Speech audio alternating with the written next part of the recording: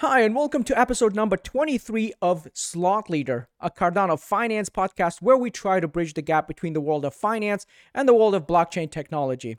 I'm your host, Umed Saidov, and in today's episode, we will be focusing our attention on decentralized exchanges built on Cardano.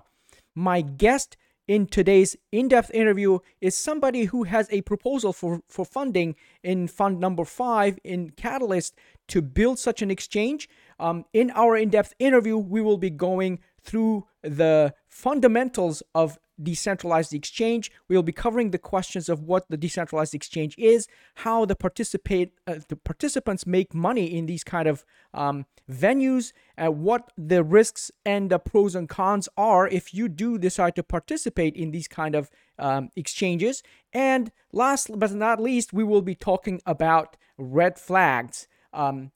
These are basically the types of information that you would like to obtain before going into decentralized exchanges that might give you a clue as to whether these decentralized exchanges are trustworthy.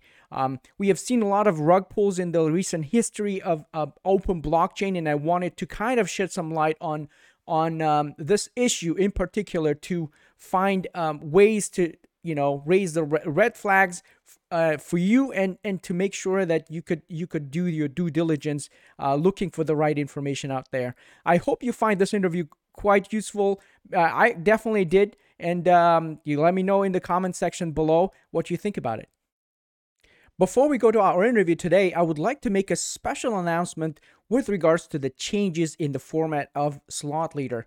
Going forward, starting with episode number 23, today's episode, we are going to go straight ahead into our in-depth interviews. And I think this is where the major part of the value proposition of this podcast is. And also, if there are any major news events that pertain or affect our space, the space of Cardano, I'm sure we could cover it in with my guest in the in-depth interview a little bit. So in the interest of expediency and generating maximum value for our viewers and listeners, I think this would be the right step to take. And going forward, we will be just focusing on the in-depth interviews. Now, that said, I'm going to continue doing my AMAs with you guys. I really love interacting with my listeners and viewers, so be sure to catch those whenever they come out. Hi, this is a quick reminder that Slot Leader is an educational podcast, and as such, we do not provide investment, financial, tax, or legal advice. Hi, ladies and gentlemen. I have a special guest today in our show. His name is Jarek, and he has a proposal for Fund 5 in Catalyst in Cardano to develop specifically a decentralized exchange. I would like to welcome Jarek to Slot Leader. How are you today? Hi, Umed. Hi, everyone. Thanks for inviting for the show. Big fan. I really like the approach you take talking about the fundamentals. So, I'm glad that's the first show I'm able to join, and looking forward to interesting discussion about the DeFi.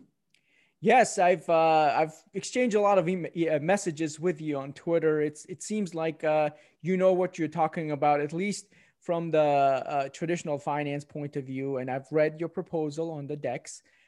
Thank you for trying to develop something on Cardano. We are always open to getting more talent to develop on Cardano. So, introduction. Can you tell us a little bit about yourself and your team? Sure. So I will start from myself and then I segue into the team. So I have a bit unique path to Cardano. I started basically coding as a 6-year-old kid. I joined this whole cyberpunk movement, staying on the text forums, hanging out in topics about hacking, reverse engineering, etc. So this in a sense gave me understanding of the network and the security of the systems. And then from that, I had interesting path, through Microsoft Research while working on devising machine learning algorithms. Then to the world of finance, and I've transitioned from Microsoft to Citadel Securities, where I work on creating a new desk for semi-systematic trading. It was a new paradigm they were developing. And like it was quite a success. And like working for a market maker is like amazing experience. Basically, everybody around you has like 5 brains and a bit more. But basically, because the knowledge is so concentrated and experience, you end up working crazy hours. And basically, at some point, like I basically felt drained, like not having any time for personal projects, being constrained, like being mainly able to focus on work. So then, like I transitioned to my current role where I have a bit more freedom in what I can do. After 2 years, managed to get approval from legal to double in crypto. And basically, like I'm in a transition period, like from my job. So, like been asked, like to not to be too vocal about it. So like I try to not be too easily Googleable in, like that, like I'm, like living in 3-4 months, like to not scare anyone. On the team, like I manage 3 teams in my current job. And also interesting how I've learned about Cardano. So the one part I skip is the university. I went to the University of Edinburgh. And like I had the pleasure taking the courses done by Phil Wadler. And he's very like amazing lecturer, like he has all the stunts, like with the lambda on his shirt, he's very verbal, like he describes everything like amazingly simply, like learning functional programming was pure pleasure, but then being an student where you can also take other courses about the formal theory from him, which are much smaller, much more on point, and actually being on Haskell conference. He then introduced this idea. It was 2 years ago. Like they're building the Lambda calculus called Plutus, then which they're going to write the formal proofs in Agda to prove like actually everything is sound and working. And it's like, like when you are in finance and you're like dealing with all these exchanges, like they're like fixed 4.0 format to send all these exchanges, etc. Like it's complete mess. And then the legal side, like the naked shorts, etc. Like this is just the tip of the iceberg. So when you think, hey, wait, we can not only make it trustless, publicly verifiable, but we can also build it like from the first principles. And there is this functional programming gem I'm big fan of, written by Simon Peyton-Jones, which basically shows how to derive functional contracts, like functional derivatives from the fundamentals. And basically, not only you derive them, so it's like in mathematics, like you take derivatives, you literally do the same in the program. You also now can write a formal proof that this derivative has specific properties. Maybe, for example, like that's only as many shorts as the coverage you have. Like you have to cover every short, like 1-to-1. And basically, also it's type checked, right? Like, it's the beauty of Haskell. It has very rich type checking language. So, like it gives you a lot of power out of the gate. And, like I fell in love with the idea. I couldn't get it that I was too overworked. And basically, I still didn't know if I can actually even do that. The resolution came, like at the end of the last year, so that I can. But yeah. So here I am, excited to be here. I Thank did you. start to be late, but it is what it is. It's life. No, I think you're still early. I mean, we don't have the smart contracts yet, on the mainnet, and this is the right time for these kind of projects to actually start getting traction in the community. And thank you for sharing your background and your, your the path that you took from whatever you're doing in the financial traditional finance side, and getting exposed to Haskell and Plutus, and discovering Cardano and coming on board. So tell me, when you're developing this project, and it's just just a curiosity, are you going to be still working in the traditional finance? You just basically got an approval to work on side projects, or is it going to be a full-time job eventually? So I'm in the transition process to basically Cardano to be my full-time job, but unfortunately in finance it's a long process. They wait a lot of like in the agreement to keep you for the long time, but like before the launch all should be sorted, and that's also when I'm going to tell everybody by name, because there's nothing technically stopping me, like no surprise for the team, etc. that I'm working with. Okay, well, this kind of, answers the next segment that I wanted to focus on, which is anonymity. So Mhm. you decided to become anonymous, or to come or develop this, a project anonymously for the time being, because there are restrictions on your current employer not to talk about crypto and publicly, at least be associated with crypto and be a part of a current financial institution that does Mhm. traditional finance. And I understand that there's some sort of hesitation in that world not to be associated with crypto, especially given the fact that there's so much fraud going on and outright rug pulls going on in in other platforms, especially in the DeFi. So, I understand there are, reputational sort of risk mitigation strategies that would curtail your ability to talk about this. But obviously, you are here, your face is here, and those who know how to reverse image Google search, you will find out who you are.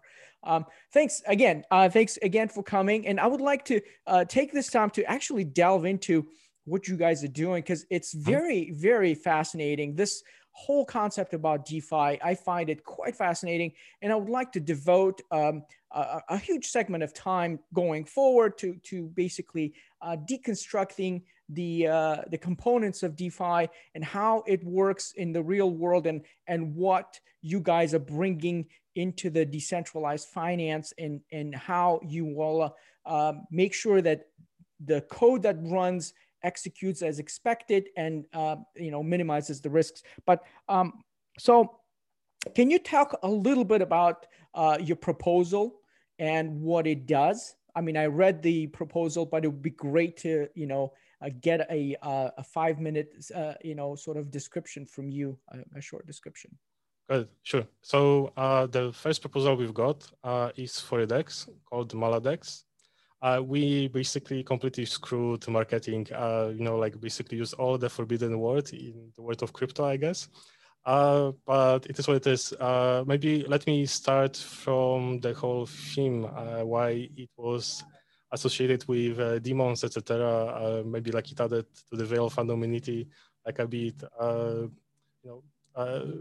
suspicion. But basically, the whole idea is rebel investing. So bringing the new ideas to the DeFi space, not basically copying existing solutions from other blockchains, just writing them in EU to EXO format in Haskell, but basically sitting down, writing proper research paper, like investigating the automated market makers, investigating, like the correlation and other properties of the pools you're going to create.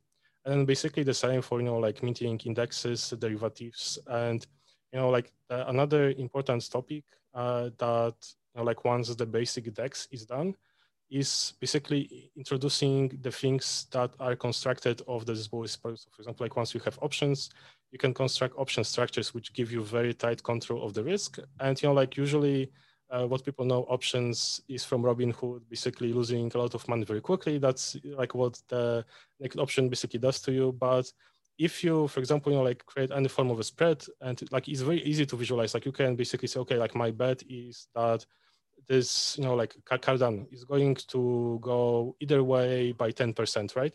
You can buy just, like a simple, like a bull straddle, etc.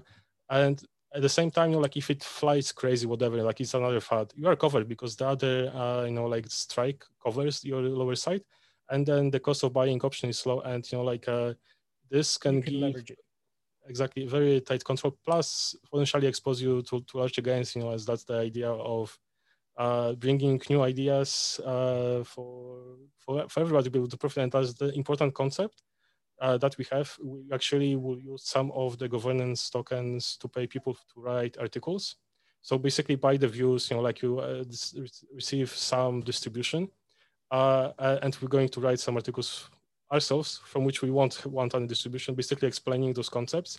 And the idea is actually to start people familiarizing with those concepts, because the only way you will always be completely safe or more safe is if you understand exactly what you're doing. And like we can say, okay, like Plutus, Haskell is more secure. Yes, to some extent, but only more secure if the developers writing the contracts have good intentions. And like there's like this famous computing problem called like halting problem. You basically cannot predict exactly what program is going to do. You can prove it has certain properties, but I don't think people will expect everybody to start writing Agda proofs and sharing them, and people will be verifying them. It's always like this. Like the smart contracts sometimes are there, nobody checks it. There were recently some famous rag pulls, like where there was like some well protection which was completely disabled before deploying the contract. Like so, not enough people check those things into the code. So basically, for the whole Cardano community and for any other crypto, like always the best protection is actually to educate yourself, do your own research, and then be like skeptical. Like somebody says something, okay, let's check the code, or have somebody check the code. Like, and then you build the trust. And there are people actually in the community, like. Yeah. Talking about, for example, like proof of merit. That's going to be interesting metric if it ever rise. Yeah. Look, I wanted to just kind of step back a little bit and go through the concepts that you are covering in your proposal, step by step. Have it in a bite-sized format, if you will. So you are proposing a decentralized exchange with Maladex. Is that right? Yes, that's correct. Okay, so how does it work? So I think some of the products that you're describing there are a liquidity provider, products. Then you have the liquidity mining, blockchain bridges, you have indexes, you have synthetic instruments and derivatives. Now, let's go through these. Let's just imagine that the product has been built, Maladex, right? So what can a Cardano user do with Cardano token in that platform? Let's just go through every single thing that you describe on your proposal. Let's just do with LPs, liquidity provider products, liquidity products, right? So what is a liquidity product? Why it exists? What can the user do? Pros and cons. Sure. So basically, liquidity providing is the process of giving your tokens. So you give typically all the tokens that are like part of the liquidity pool. So for instance, like the simplest one is like the liquidity pair. So we can, for example, give Cardano and AGX, and once the pool already exists, there is like expected ratio of the values. And if it doesn't exist, you mean the first time you have to provide it yourself. So like usually you would want to get the right price. So it maybe like check what it's trading on the exchange for, etc. Because otherwise you would be immediately losing some money in the arbitrage. So like you provide the right ratio of the tokens, and that's the simplest pair. There are more complex ones, which is, for example, the pool of liquidity. And I'll give you an example. Like you have stable coins, right? Like all pegged, for example, to USD dollar. There is no major reason why they couldn't be provided as a pool and be paired with other groups of pools. For example, like then you have liquidity between USD and AGX, right? But it's automatically balanced in the right ratio. So, like you can provide only USD. And I think it's going to be something important for the classical financial instruments because they even cannot have too large exposure on their balance to crypto. That's also, by the way, reason like Arco have been saying Bitcoin, not because they didn't like Bitcoin, they just basically couldn't hold anymore. Like it wasn't good for them. That's what you do as the maker. Now, as a taker, you basically can come to the exchange, and now you have Cardano. You want to buy AGX, then you can purchase it. But the challenge with automated market makers is that basically the price fluctuates and doesn't have to fluctuate with the actual price because the only pressure comes from people buying and selling. And like the amount of buy orders, for instance, for AGX, doesn't have to reflect the actual price that people are willing to pay for that. So then it diverges from the actual price, and typically, like the price is derived from the order book. So people put limit orders for sell and buy, and basically the middle between, like it's the price that you see like in a terminal. So then like somebody writes an arbitrage bot that basically looks, hey, like I can actually buy it here cheaper and sell it for more, and they like automatically execute it very quickly. And they make someone, of course, it's very risky because there is like a lot of arbitrage bots and only one winner. So sometimes you are left to holding a bag. And by the way, also like for arbitrage, it's great like if you can buy options because you can buy option on one exchange and option on the other. And then basically, if you are left holding bag, then you only pay for the cost of the options because like there's a zero risk option, like the neutral exposure. Okay, so let me just basically simplify to Mhm. the maximum level possible to just basically give a, I understand everything you're saying, but just wanted to walk the audience through the process of participating in a protocol through the DEX, as a liquidity provider, right? So I am a holder of 50,000 ADA, and let's just pick another number for AGX. Yeah, right. I don't know, 30,000 or, Should say quarter million. It's like double the right ratio. okay. Okay. The quarter million. So, in order for me to become a liquidity provider, right, I need to provide these tokens in exact that ratio, right?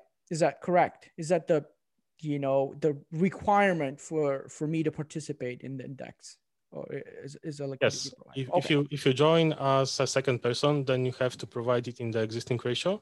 But Mm-hmm. if you mint it, you can provide it in any ratio you want, but you want to provide in the exactly right ratio, because otherwise you'll be arbitrage right away and you lose the wrong balance you put in, basically. Okay. So the moment I go in this liquidity pool, and I'm trying to basically understand the Mhm. mechanics as we go through it mentally.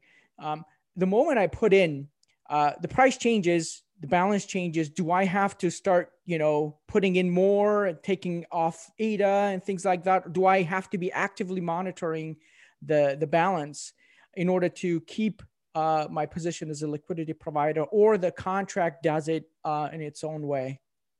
Sure. So, by the way, it's also like the case not just for Modex, but for every AM. It's like you just deposit the tokens, and basically they are in the contract and are basically used to like exchange one token for the other. So you basically don't have to do anything. Okay.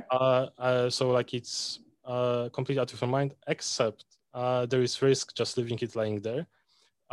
So there is like this concept of impertinent loss, and this happens when, for example, like you were unlucky and you picked a bad coin, or like I don't know, like maybe there was some coin, somebody was giving what utility, and like there was like a lot of hype, so like you bought that coin, and like suddenly everybody lose confidence in that coin. And Mm-hmm. what happens like is everybody wants, for example, like ADA back immediately from that pool.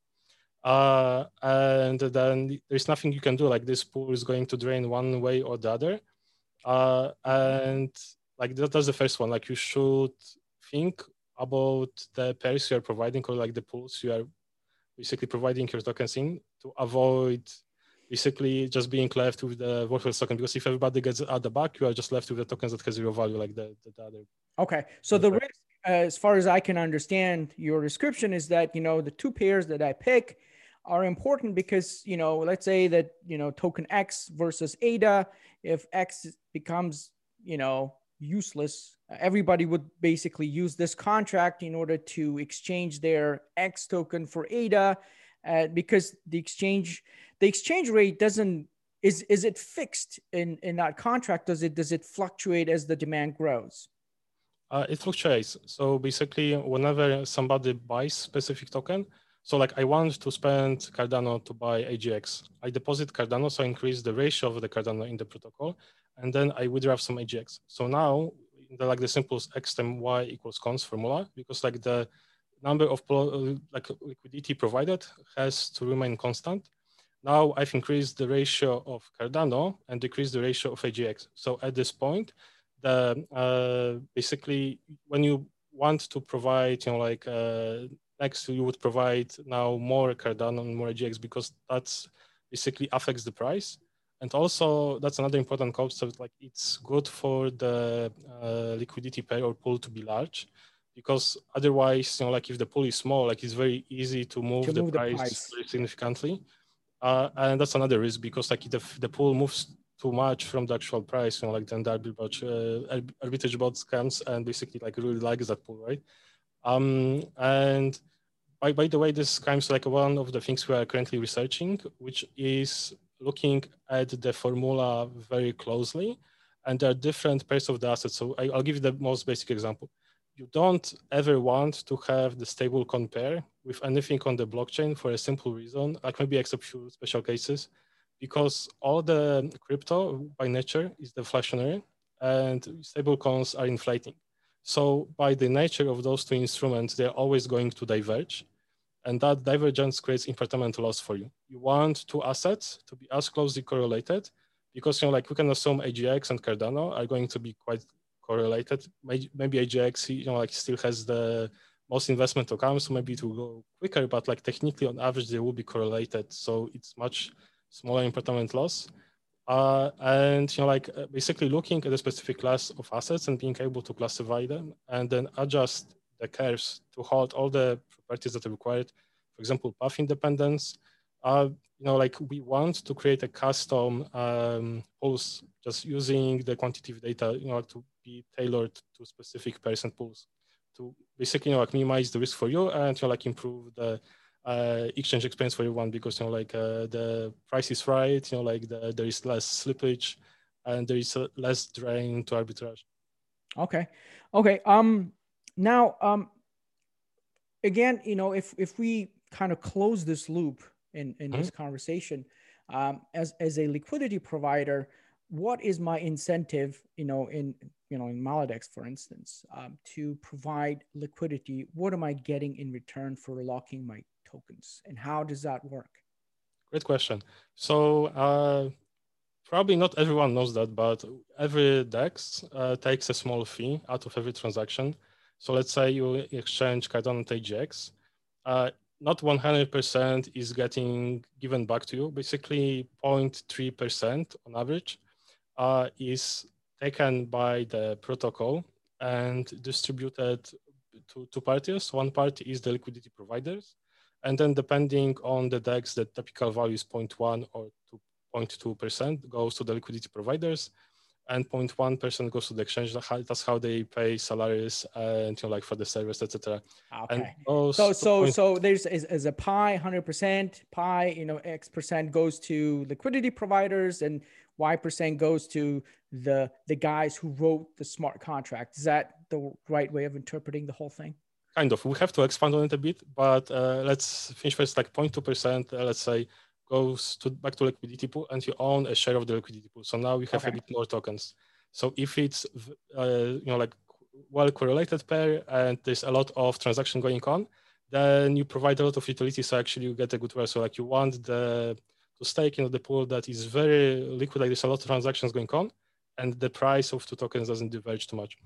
And now 0.1% can go either directly to the exchange wallet address, but it doesn't have to be that simple. You can use that 0.1% for many different things. For example, PancakeSwap uses some of that money to actually go to the exchange and buy Cake tokens back and burn them. Like they send it to the void, like zero wallet address from which you cannot like recover it.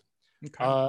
And like you can do other things like that actually increase the value of the platform token.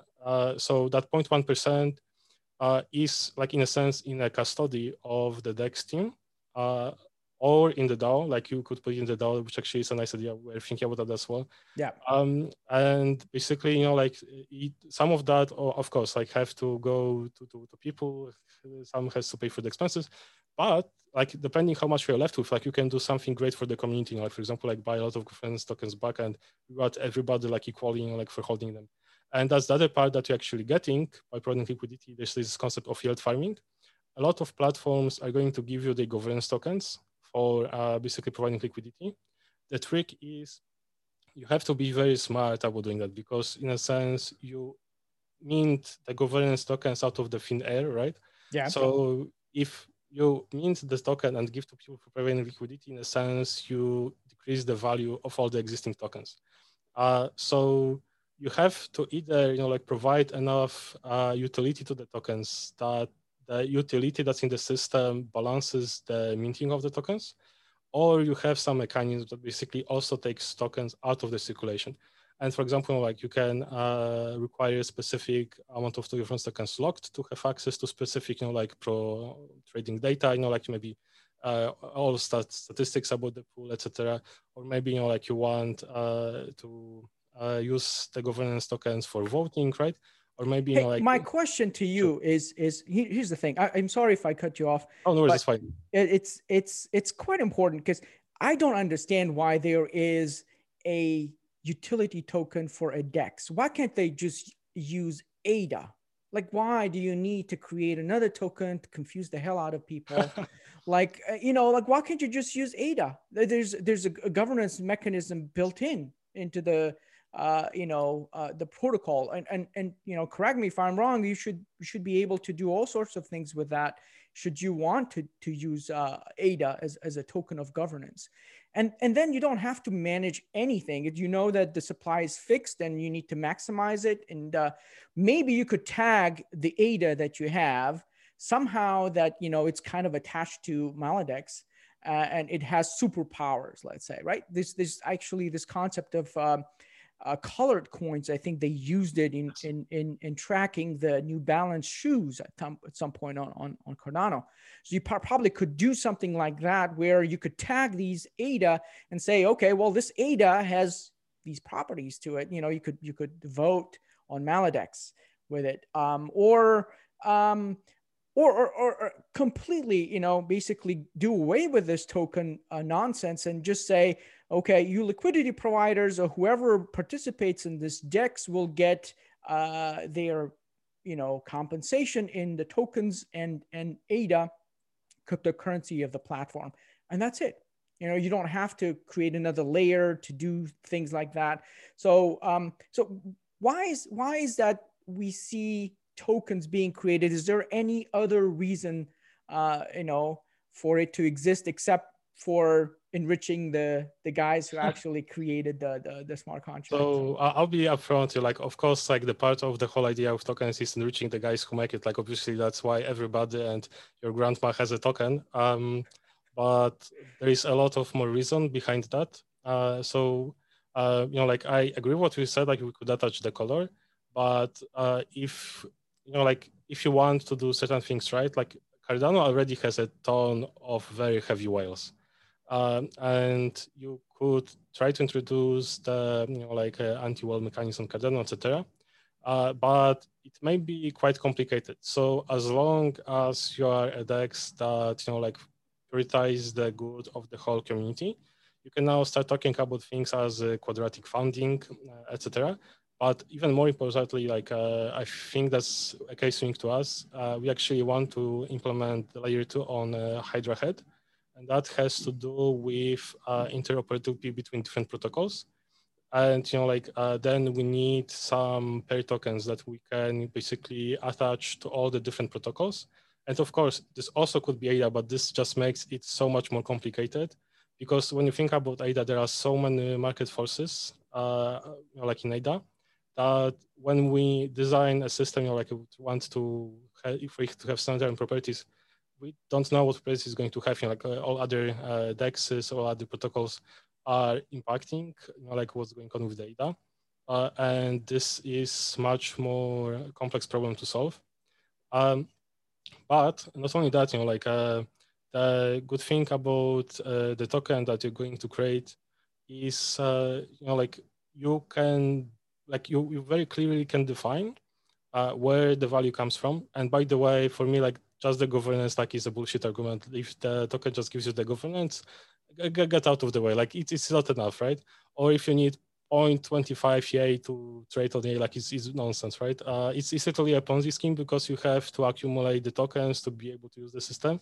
So basically, it's a grateful theory, the value of the token is derived from more people getting the token, right?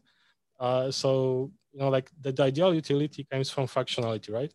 And actual functionality, in the case we are thinking of, is basically to tying the token burn to specific resources you're going. For example, we want to create backtesting platform where you can get all the high frequency data and validate, specific assumptions about the data, a lot of tick based data from our exchange and hopefully from the others as well.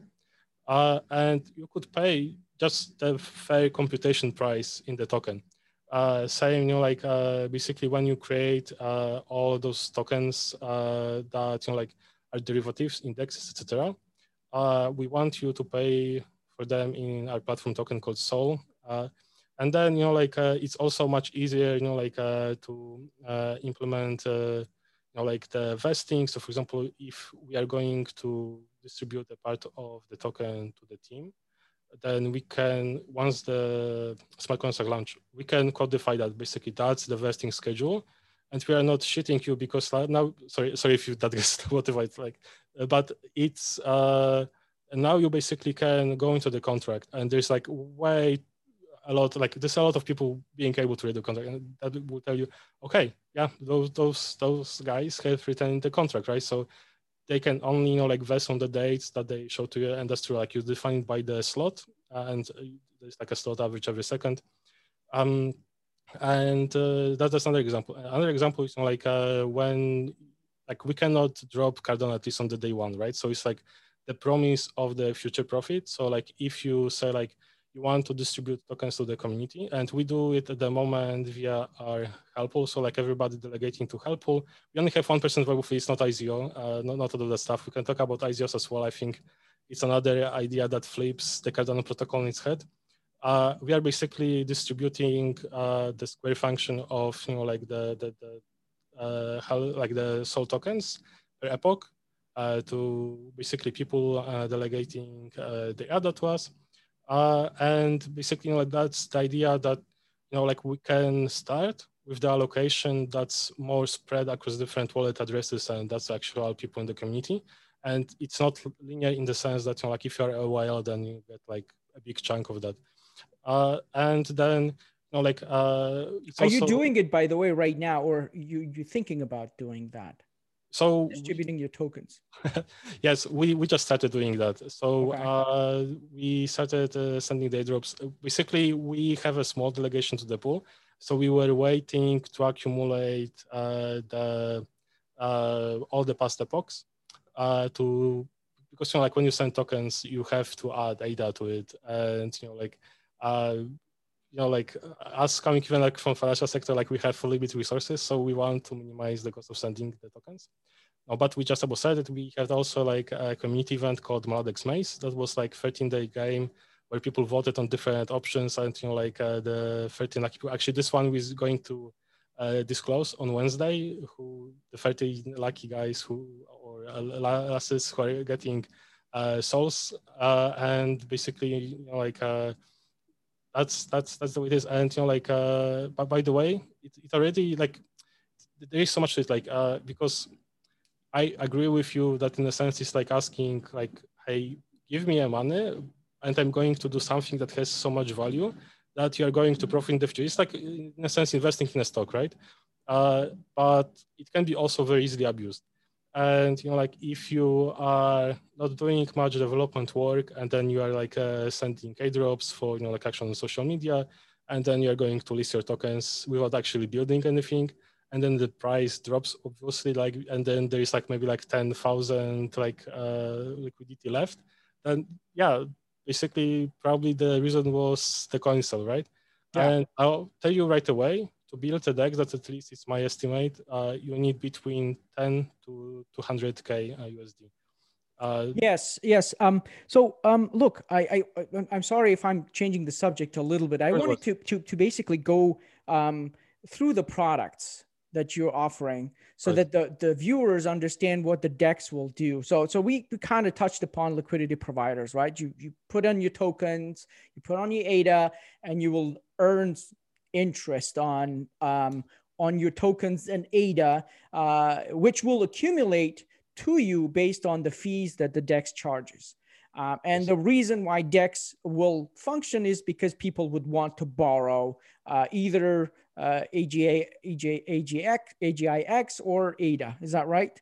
In Yes, but not borrow, just exchange. Exchange. Okay, so it's just basically yes. So they want to come in with ADA, get AGIX, and it's not borrowing. Yeah. So the second thing is liquidity mining. Could you expand on the concept? What is liquidity mining? What does it involve? What does an ADA holder need to do in order to have access to liquidity mining as an instrument? What is the person getting from the DEX like Maladex from liquidity mining, and who is using the end product on the other side? So basically the liquidity mining or yield farming, comes from the idea that some less liquid pairs are much harder to create on the DEX. So what you would do is incentivize people to create those pairs by providing them with your platform token. And I think Pancake Swap probably is the most popular one for that. But a lot of other platforms do it as well. And then you have an allocation of the token that you create or like unleash every day, like if it's pre-mined. And then it's distributed across the liquidity pools you want to incentivize. And you would want to incentivize certain pools. So for example, there may be like interesting projects that you want people to be able to exchange, like, there's going to be value in that. Okay. Then you would say basically, we struggle to get, this Cardano and some other new project pair on the exchange. Let's incentivize people to create this pool to provide liquidity to this pair. And for example, let's say like every day, you get, like specific allocation of the SOL tokens for that. And basically that's what happens. The only challenge with that, in my opinion, is by nature, like if your price of token is not appreciating on its own, this naturally decreases the price of the token. So like you have to make sure there is enough mechanisms in your platform that burn the tokens. That like for example, like if you every day means 500k tokens. Like it's not our case. Like that's what the Pancake does, but we have still quite different tokenomics. But then you have to ensure that you at least on average burn 500,000 tokens a day as well. Okay, That's the fair thing. You don't have to do that, but that would be the fair to the holders. Okay, so this emission, is it dynamic or is it fixed? Let's say that you are developing these markets, right? X token versus Cardano, and X is a big, it's a starting token, and there's not a whole lot of people know about it. Let's say that the brilliant team behind that token X would want to do stuff, but they need the market to be able to raise capital and whatnot through this exchange of yours. Now, does the system allow to fluctuate the amount of, let's say, SOL tokens that will be issued for each liquidity pool, or is it fixed? Because if it fluctuates, let's say that you start with 500,000 injection into for liquidity providers, and as the token appreciates, you could reduce that, and then the market is very mature at some point. Then you just basically say, all right, we'll use that SOL token for something else. Some other pools that are up and coming, we can use that. So how does that work? Is the mechanism dynamic, or you're just fixed and then I don't mind, to be honest with you, like the returns for people who start successful pools that way will be exponential in a sense, because then you will get a lot of returns from the successful token that you have, from SOL if it's fixed, and from ADA that you will put into that liquidity. How does that work? So it's a very good question, but also a very hard one. So let me tell you like what we want to do. Basically, we want to specify a decaying function. So like we start with a specific fixed amount, but this amount decays over time. And basically the idea is that as the platform matures, you need to less incentivize the new tokens, and also in the same function. I'm sorry. Why can't you make it a basic function of price? Using oracles and whatnot. If there are, I guess I understand the challenge. If there are no markets and you are the market, then it's a question. But why can't you use your own price? Let's say. Oh, obviously, like that you have to use. That's why it's challenging, right? So I said like we want to start with the decaying function, but then wanted to go down to the complexity, and the complexity is, like there are certain market conditions where basically doesn't make sense, for example, like to create the incentivization, or there are maybe market conditions in which you really want to incentivize. Plus, you always have to take into the account that this incentivization comes, like it's a stock dilution equivalent, right? Like it comes out of the pocket of the existing shareholders. So if you do that, this technically should lead to like long-term increased value, right? So, So what I want to say is, ideally, you would define a model that works and locksmith is very predictable. And the advantage of that is that people can then understand what impact on the price is going to be, and this impact is going to be smooth. The disadvantage is market is very hectic space, and then the black swans like to fly into your face. And black swan is something basically very unexpected event, and like you want to have some control over that. But I believe like this can be solved other way. So like as I mentioned, like the exchange, for example, like takes 0.1% of the profits, and this goes to the treasury. Like we want to maintain the treasury that can be used in the strategic ways, like to basically, like, hey, like those tokens may not be being minted, for instance, they may be coming directly from the treasury. So you don't increase the circulation in a sense, like you as a platform pay for the liquidity directly. Or you, for example, like the, I don't know, for whatever reason, the token price drops and you want, like people to go back to your platform. You go on the exchange, buy the tokens back, the price rises, and then people have incentivized to go back, right? You can do a lot of strategic things. And basically, in my opinion, like when you mint new tokens, this should be absolutely predictable, because otherwise it's not fair. But if you need to control the unexpected in the market, then you should be very responsible with your platform gains and basically maintain a healthy treasury to be able like to create those incentives, etc. Okay. All right.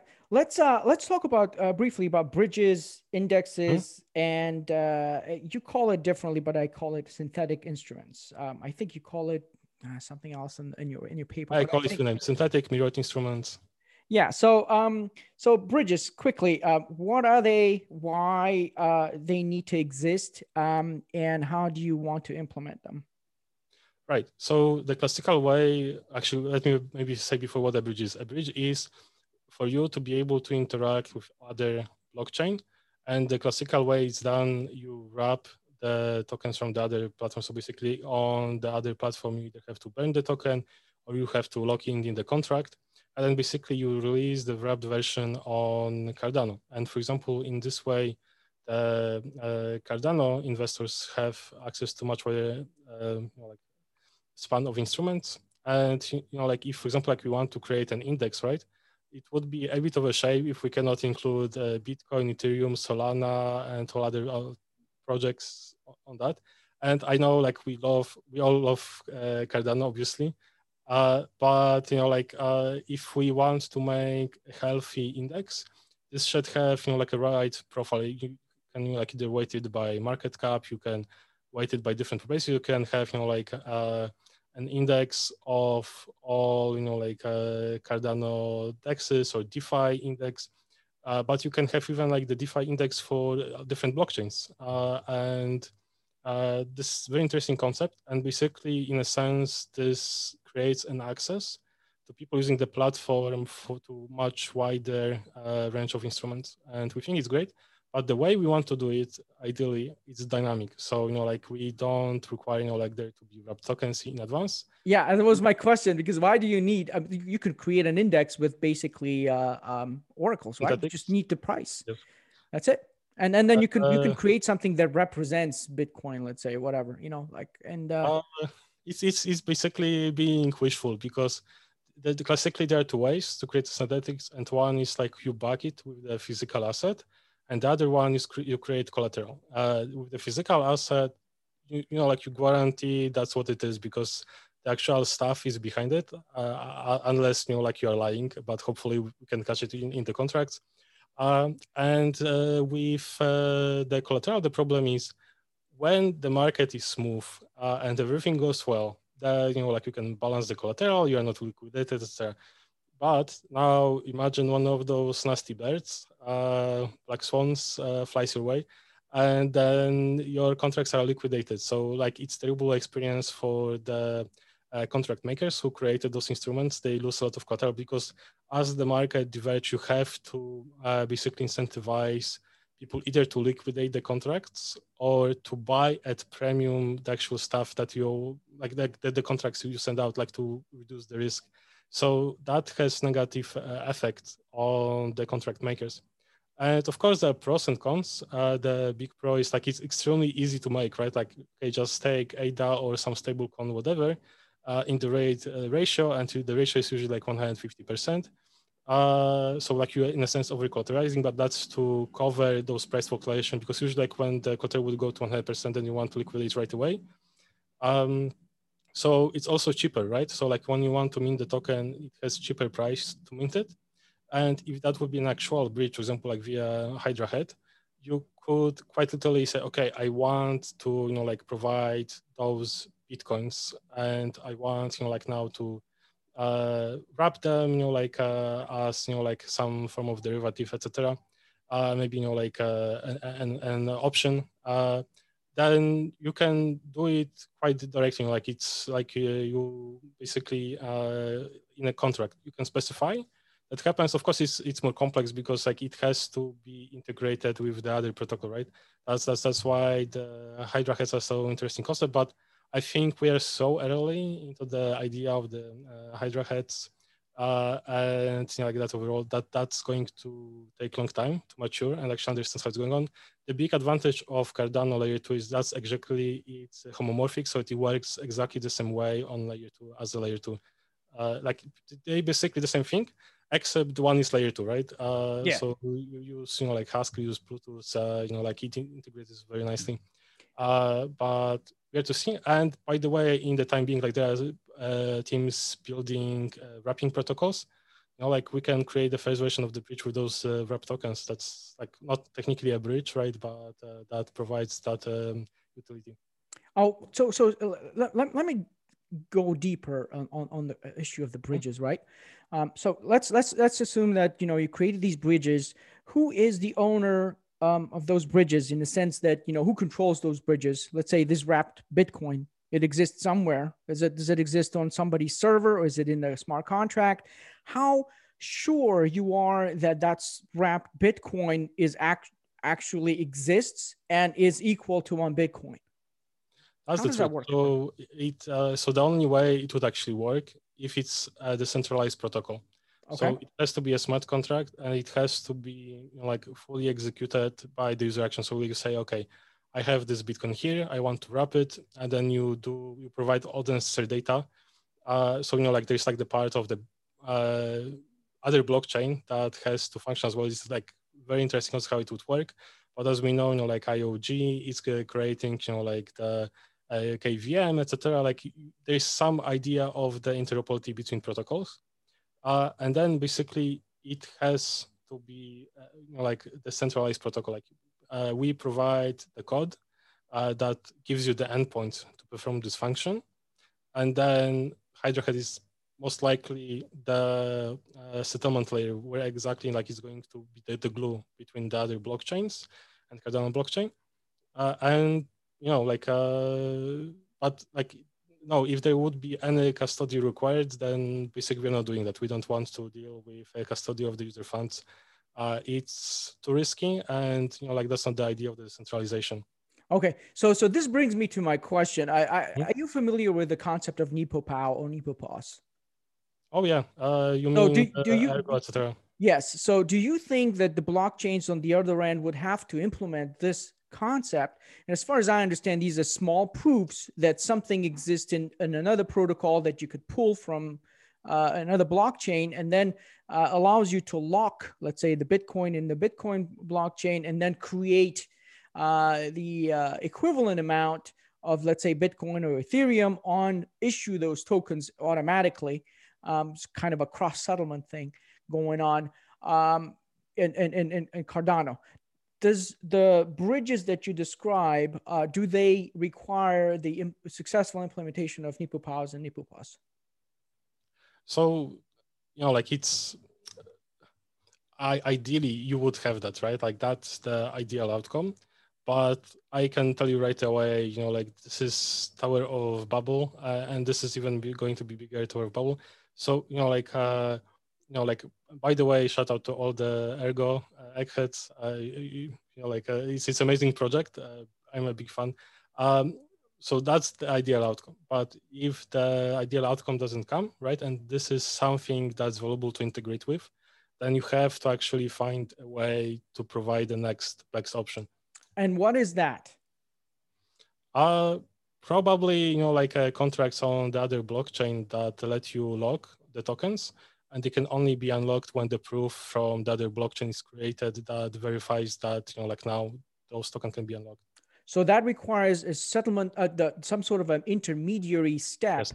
right? That will inject data into those contracts, and who will be providing that information, and is that network of whatever I'm thinking oracles trustworthy? That's a good question. So, by the way, we didn't think about it in enough detail, so I don't have answer for you. I can only tell you what I was thinking in terms of the solution. So, basically, like every blockchain has a different heartbeat. So, for example, like Ethereum creates a block every 8 seconds, Cardano every second, and so on. And by the way, creating a block is also not like finality. Yes. You may get the wrong information, so sometimes you want to wait a specific number of transactions. So you could create like a protocol that first requires you, for example, like to log in with your MetaMask and say, okay, now I'm depositing those tokens to be wrapped. They are wrapped on another blockchain, and then you wait specific number of blocks, and then you, as you said, like this could be Oracle. But the problem for oracles is the delay, right? So you get the information on the Cardano blockchain like every second, and like it creates like this opportunity that like probabilistically you can try to create the token on Cardano blockchain and to stake on that one.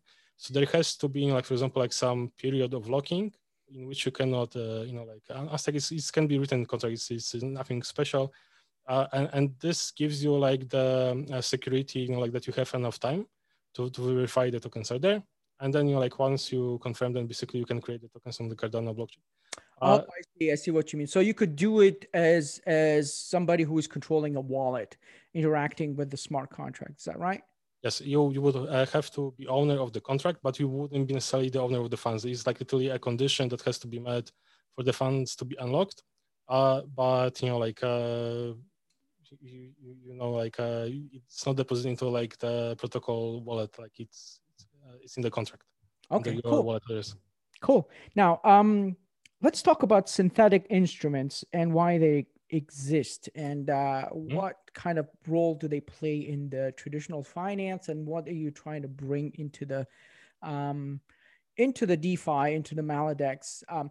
By the way, I absolutely love your value proposition, which as a traditional finance person who's gone into crypto, very much appreciates it. So the whole concept about market efficiencies, right? I time and again, and it has to do something with the fact that crypto is a nascent sort of sector, that we don't have ability to have efficient pricing. And my understanding is that synthetic, instruments and derivatives will make that possible. And one of the things that we have as stake pool operators is that, for instance, if I am legally liable for taxes, right, in the United States, 25% or 30%, whatever, depending on person's jurisdiction, you're creating tax liabilities every time your pool receives, ADA. And sometimes you don't want to take that risk. And wouldn't that be great if I could sell my, my ADA tokens into the future, with the series of future contracts, lock in that rate and forget about it. Like 25% of my, basically tokens automatically gets, it's sold at a certain price, but, I will deliver them throughout the year. Something like that would have definitely helped stabilize the prices and make markets more efficient. So without further, getting too much into detail, but can something like that exist on Maladex? And is synthetic options, if synthetic instruments and derivatives going to help us? Yes, by the way, I love the example you have given, because sometimes you have the tax obligation in the future, so you want to guarantee like you can, for example, like sell a specific price, but without actually selling. So you want to have the option to sell at that price. So you could basically purchase a futures contract from somebody who has, like the belief actually it's better to sell the futures contract than, than to hold ADA. And basically you get the option to buy this amount, to sell this amount of ADA for this specifically agreed price. And this what creates like the continuity in the markets. So for example, like it's very popular traditional finance. For example, like airlines would buy the futures for like air fuel. Yeah. And like think about that. It's not just limited to the tax obligation or the things you want to create. Like the guarantee for yourself to remove all the risks. But like it also, like when we as Cardano pull more external wallet onto the blockchain, it creates the instrument for people basically to continue doing the same things that they are used to. So we could have hopefully in the future, like airline buying air fuel on the Cardano blockchain, like the rest of the futures. How great Exactly. will it be? Exactly. So to your first question, what synthetics are? Synthetics basically are instruments that mirror actual instrument. Yeah. It's not the actual instrument. It's something that mirrors that. And as we mentioned before, you can create it via collateral, or you can provide it one-on-one with basically the things that provides the guarantee that it can be executed. So for example, somebody could provide that like a USD that you want to sell your Cardano for, and could be locked into that future contract, so the people cannot use it, but in a sense they get a nice, like some percentage that the future contract is worth either way. And with synthetics, you basically can create an instrument in a sense you want. So for example, we could mirror. I don't know, like Tesla is not a good example anymore. So maybe, like we could create like Games Workshop stock whenever they got one on the blockchain. Basically, like we can mirror the price via the oracles. Oracle provide the price. Hopefully, it's a hierarchy of oracles. And like there are many great oracles coming. Like from Wolfram, from Ergo. I'm very excited about that. And like that's what provides the information if the contract is properly collateralized. But also then you have this synthetic asset that you can trade. Not only that, you can now start doing different things. Maybe you can create like an inverse asset. So like when you buy actually you bet in the opposite direction. And more complex stuff, you also can create futures or options. And like all of those have the specific risk models. So for the options, you have the Black-Scholes formula. Yeah. And then basically you derive all the principles. By the way, I have to say what I love about Black-Scholes in Cardano. You have the interest rate built into the protocol, 5.5%.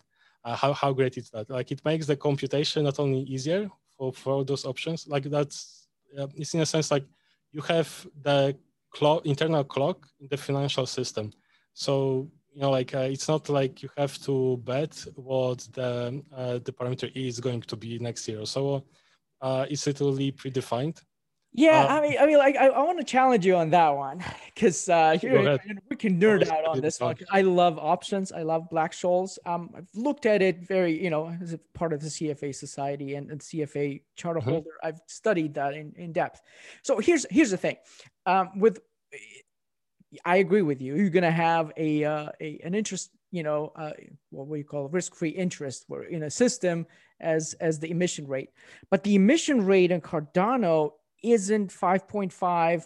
It's a decaying function. Sure, you know that, right? But then again, you don't know the actual emission rate because the principle or the amount of ADA in the pot that is left, it gets filled every time there is a unstaked amount of ADA. And there is I mean, back in, I don't know, 2-3 months, there was a lot of unstaked ADA. So there was this inflow of capital back to the pot that would make that rate a little bit uncertain. But that being said, you could basically you could jot down the ceiling. Let's just put it that way. You can just say that if everything was staked, this would be the decay rate, and you could take that as a rate. And everything else is going to be that kind of gravy, How are you going to implement that? Yeah. By the way, it's a great point. I'm glad that you brought in. Yes, it's variable, but then you can also parameterize that variability. So you have a good, like the mass distribution, like you know where the percentage is going to be, and you can model around that. Like you can always, for example, like assume, like a two sigma scenario, something like that. Okay. Yeah, I mean, it's a function of unstaked or not claimed stake or whatnot. I think we are standing at what was it 70-71% staked at this point, right? Or Something like something like that. that. Yes. Right. I mean, this protocol basically encourages staking and makes it so easy that, you have to be well, pardon my French, but complete idiot not to stake. Yes, Yes, it's absolutely. it's like free money, right?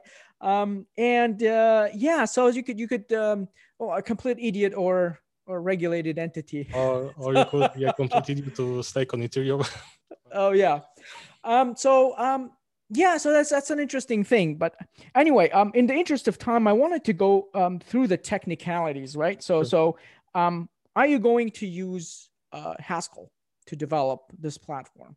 Absolutely, as much as possible. Okay. Even for like the backend you want to use Yesod, etc. So I'm a big Haskell nerd, and I want to use it everywhere where possible. It's not possible everywhere. Like maybe like for the front end you want to stick with TypeScript and React.js. But like Haskell is love, so why not to get some more love in your life, right? Perfect. And smart contracts will be on Plutus. Is that right? Obviously, yes. Okay, perfect. And you talked about hedge fund, and we can talk about that next time. I think it's another fascinating topic that I would like to just go deep in. Um, Next topic, if you're okay with this part being over, I guess the products and whatnot, I Can would like to I talk. Yeah, go ahead. can I just like give a small snippet of the other thing that we'll be building in the future? Okay, go ahead. And by the way, if you would like to have me back in the future, like with this more to talk about that project, I would absolutely love it. Yep, I So will. thank you. So there is another idea that once basically the DEXs are built, not only ours, but like Liquid is building great stuff, Indigo is building great stuff. I'm a big fan of what MinSwap is doing, for instance. There's ErgoDex, etc. Like there's going to be a need for an intelligent, in quotes, investment vehicle. You can think of it like an yield aggregator, but we think of it more like as managing portfolio. And I think there is like a lot of unfortunate use of words because of that. Because I think people in like the centralized community don't like this word like hedge funds, etc. But basically, that's what hedge fund does. Like they provide the better return on your portfolio at hopefully the same level of risk. Like that's computed as the Sharpe ratio, and then you have a better Sharpe ratio.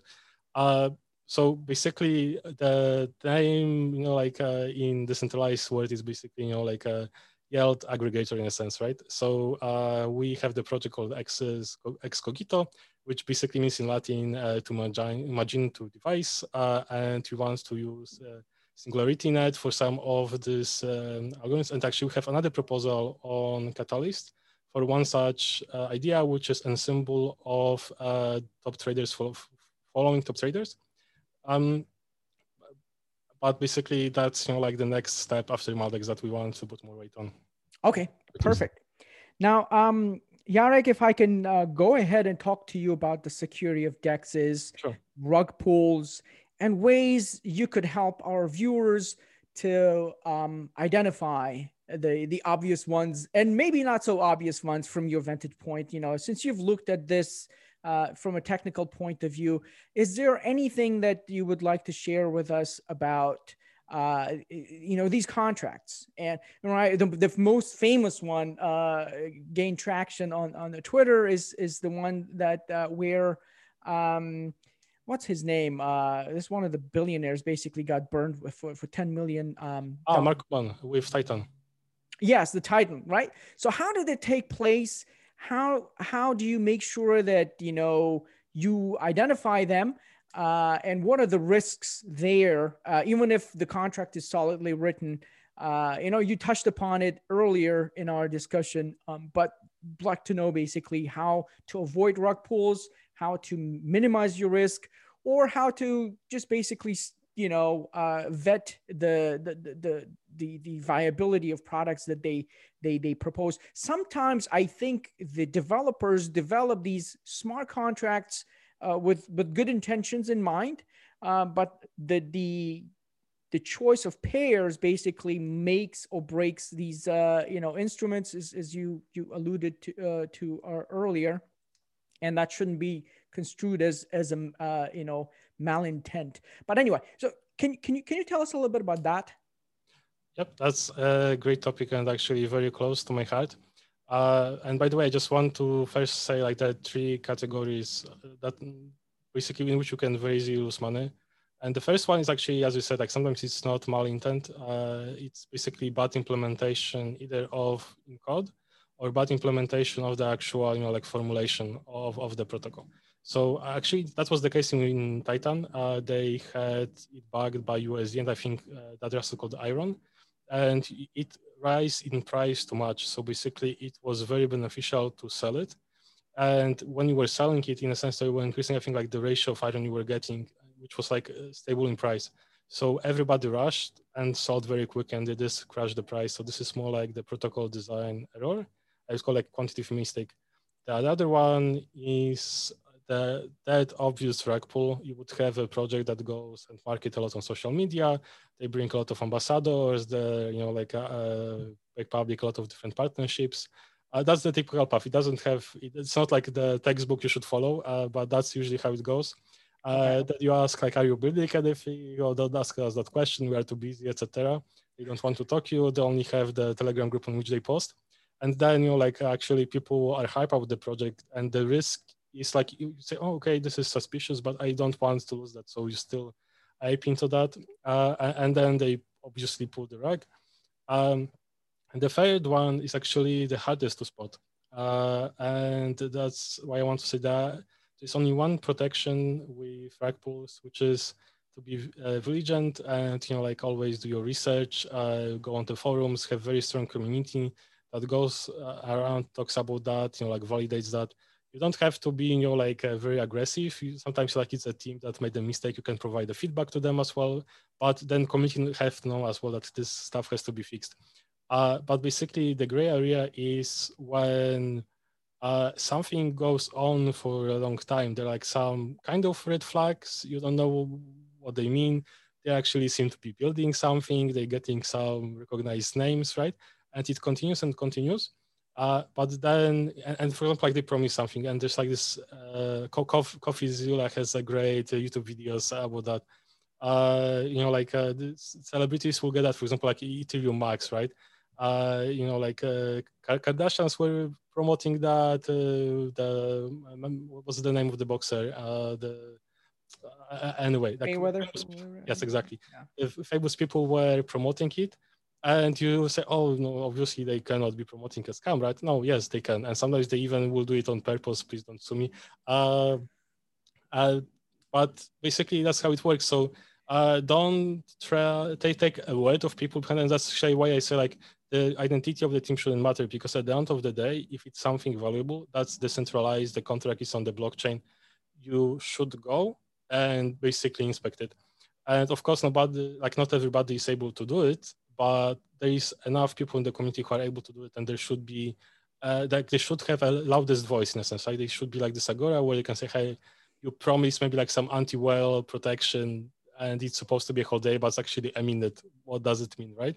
Do you know what I would like though? Mhm. I'm sorry if I cut you, but Oh, it's fine. it's I great. tend to prolong. You actually describe all these three different ways of doing it, and as you were talking, I thought it'd be great to actually have a guideline for everybody out there to check the boxes. Like is the team anonymous? I actually the anonymous team on my side is a big no, because I'll tell you why. Because it's a red flag, as from the get-go, because you don't know the person. They could do a lot of damage and you wouldn't know. And not everybody checks the code, right? There's this notion that open blockchain, everybody checks the code, but not everybody does that. And we know that with DAO hacks and all that taking place on Ethereum, some of the code is even audited, right? Oh, Then we should touch on that in a moment. Yes. yeah. So I mean, it's not a good defense, but if you show your face, if you show your name, then you basically become, visible, and people know where you live, so to say, and authorities will come and get you, if you do something bad. And then the big question there is, to basically prove that you actually had the malintent, and there are ways of doing that. If you siphon all the money out, and then you start basically splitting it in different chunks and then trying to push it on the exchanges, that is a clear indication that you had a rug pull and you actually wanted to scam people. But if the smart contract breaks and you did not know it, and you did everything in your power to make sure and minimize that, including writing it in Plutus, then you have a plausible deniability there, and you're building a product that will make you money in ways that you didn't have to scam people out of their living. So there are ways of doing that. But anyway, this is the thing. Yeah. I want to say one thing. Because the rug pull doesn't have to happen through the code. Like, for example, can be pre-mine that the team promised not to sell, and it's like dumping on everyone and saying, "Oh no, it's going to go back up." It's like something else. Yeah, but that's a structural, Yes. Structural thing that you can spot early on. Like, yeah, exactly, right. So I tell you one thing. Yeah, you can say, hey, what's the distribution like? If the distribution says, or if the token says, oh, we're gonna keep 95% of that's a big red flag. Obvious one, yes. Yeah. So you can, yeah. So those guidelines would be very useful to actually develop, so that we could, at least get the, make sure that all the projects that come online asking for Catalyst funding, go through those and answer the questions properly. I personally think you could do that, but not in a form of a questionnaire, but more actually in the form of questionnaire and in the form of an interview. What I would love to happen on Cardano is, and by the way, you and probably some other influencers in the community already started doing that. But to have like an equal voice platform, for example, like for all projects proposing on Catalyst, and have the same format, maybe like 5-10 minutes, and have like VC style interview. It's not like we have kind of like very friendly conversation sense. Like if you would want, like you can go like other way, but like we have like conversation, like comfortable conversation. The idea is like jab, like in the boxing ring. Yeah. Like an elevator pitch. Okay, like why you need token, why you need that, like tough questions. Yeah. And if the team floats, okay, they probably are all right. You don't know, but now you are more sure, right? And then you can feel for information, maybe like, like who's your team? Did you IDO? Did you do that? Like where you getting your funds? Basically stuff that's important, like also from the investor side. It's also as important, like from the retail investors that, like the committee members are. And, there's actually the DAO of Mountain project that does it. I would love to have this kind of Excel for Cardano. And I would also love, to have like this equal access interview where every team has the same amount of time. Every team is squeezed hard. And if they come out of the boxing creek, like alive, they probably are a good team. They have a good idea about what they're doing. But I also wanted to add one thing about the certification, like basically auditing the protocols. So like 100% rug pulls had 2 or 3 certificates on their website. And basically the certifying companies aren't per se helping rug pulls, like they're helping indirectly because they actually go and validate the protocol. They write all the problems that are in the code, etc. But the rug pull can basically come from completely different direction, for example, like pre-mine. And this is not something that security companies say, okay, but everything works, right? Or there's things that we spotted are low risk, right? It's not like, somebody can withdraw the funds from the contract, but somebody already has, like that token or anything. I think in this respect, people with experience in the financial sector doing due diligence could add enormous value, because we can ask questions that are outside the realm of technicalities where, you could be perfect, right? As you said, but if the guys have a 90% of pre-mine, that's kind of like, Exactly. Red mind right there. Oh, I mean, red flag right there. So anyway, Jarek, it was great having you on the show. I really appreciate your insight and the knowledge that you shared with us today. It was quite beneficial, I'm sure, for the audience. I would like to have you on again to discuss the hedge funds. I think this idea is very close to my heart. And when I was getting into crypto, I wanted to create something like that. Where you have a hedge fund that manages a crypto portfolio automatically on a smart contract. And I think if when the Plutus comes comes to Cardano, I would like to pursue that idea one way or another. Basically be part of something that revolutionary in that respect. And if when we have tokens like tokenized version of our shares of Apple and Tesla and whatnot around the world, you could basically say that these hedge funds could revolutionize the whole entire financial ecosystem and make it accessible for everybody in the world. But yes, thank you so much for coming on the show again. And if you have any last words for the audience, this is the time. So I have two last words. So I really like one thing you said, which is make available for everyone. That's the biggest sorrow of the modern times, because you have this quantitative easing and then inflation. A lot of people aren't incentivized to save, but actually, savings builds much more stable and enjoyable life.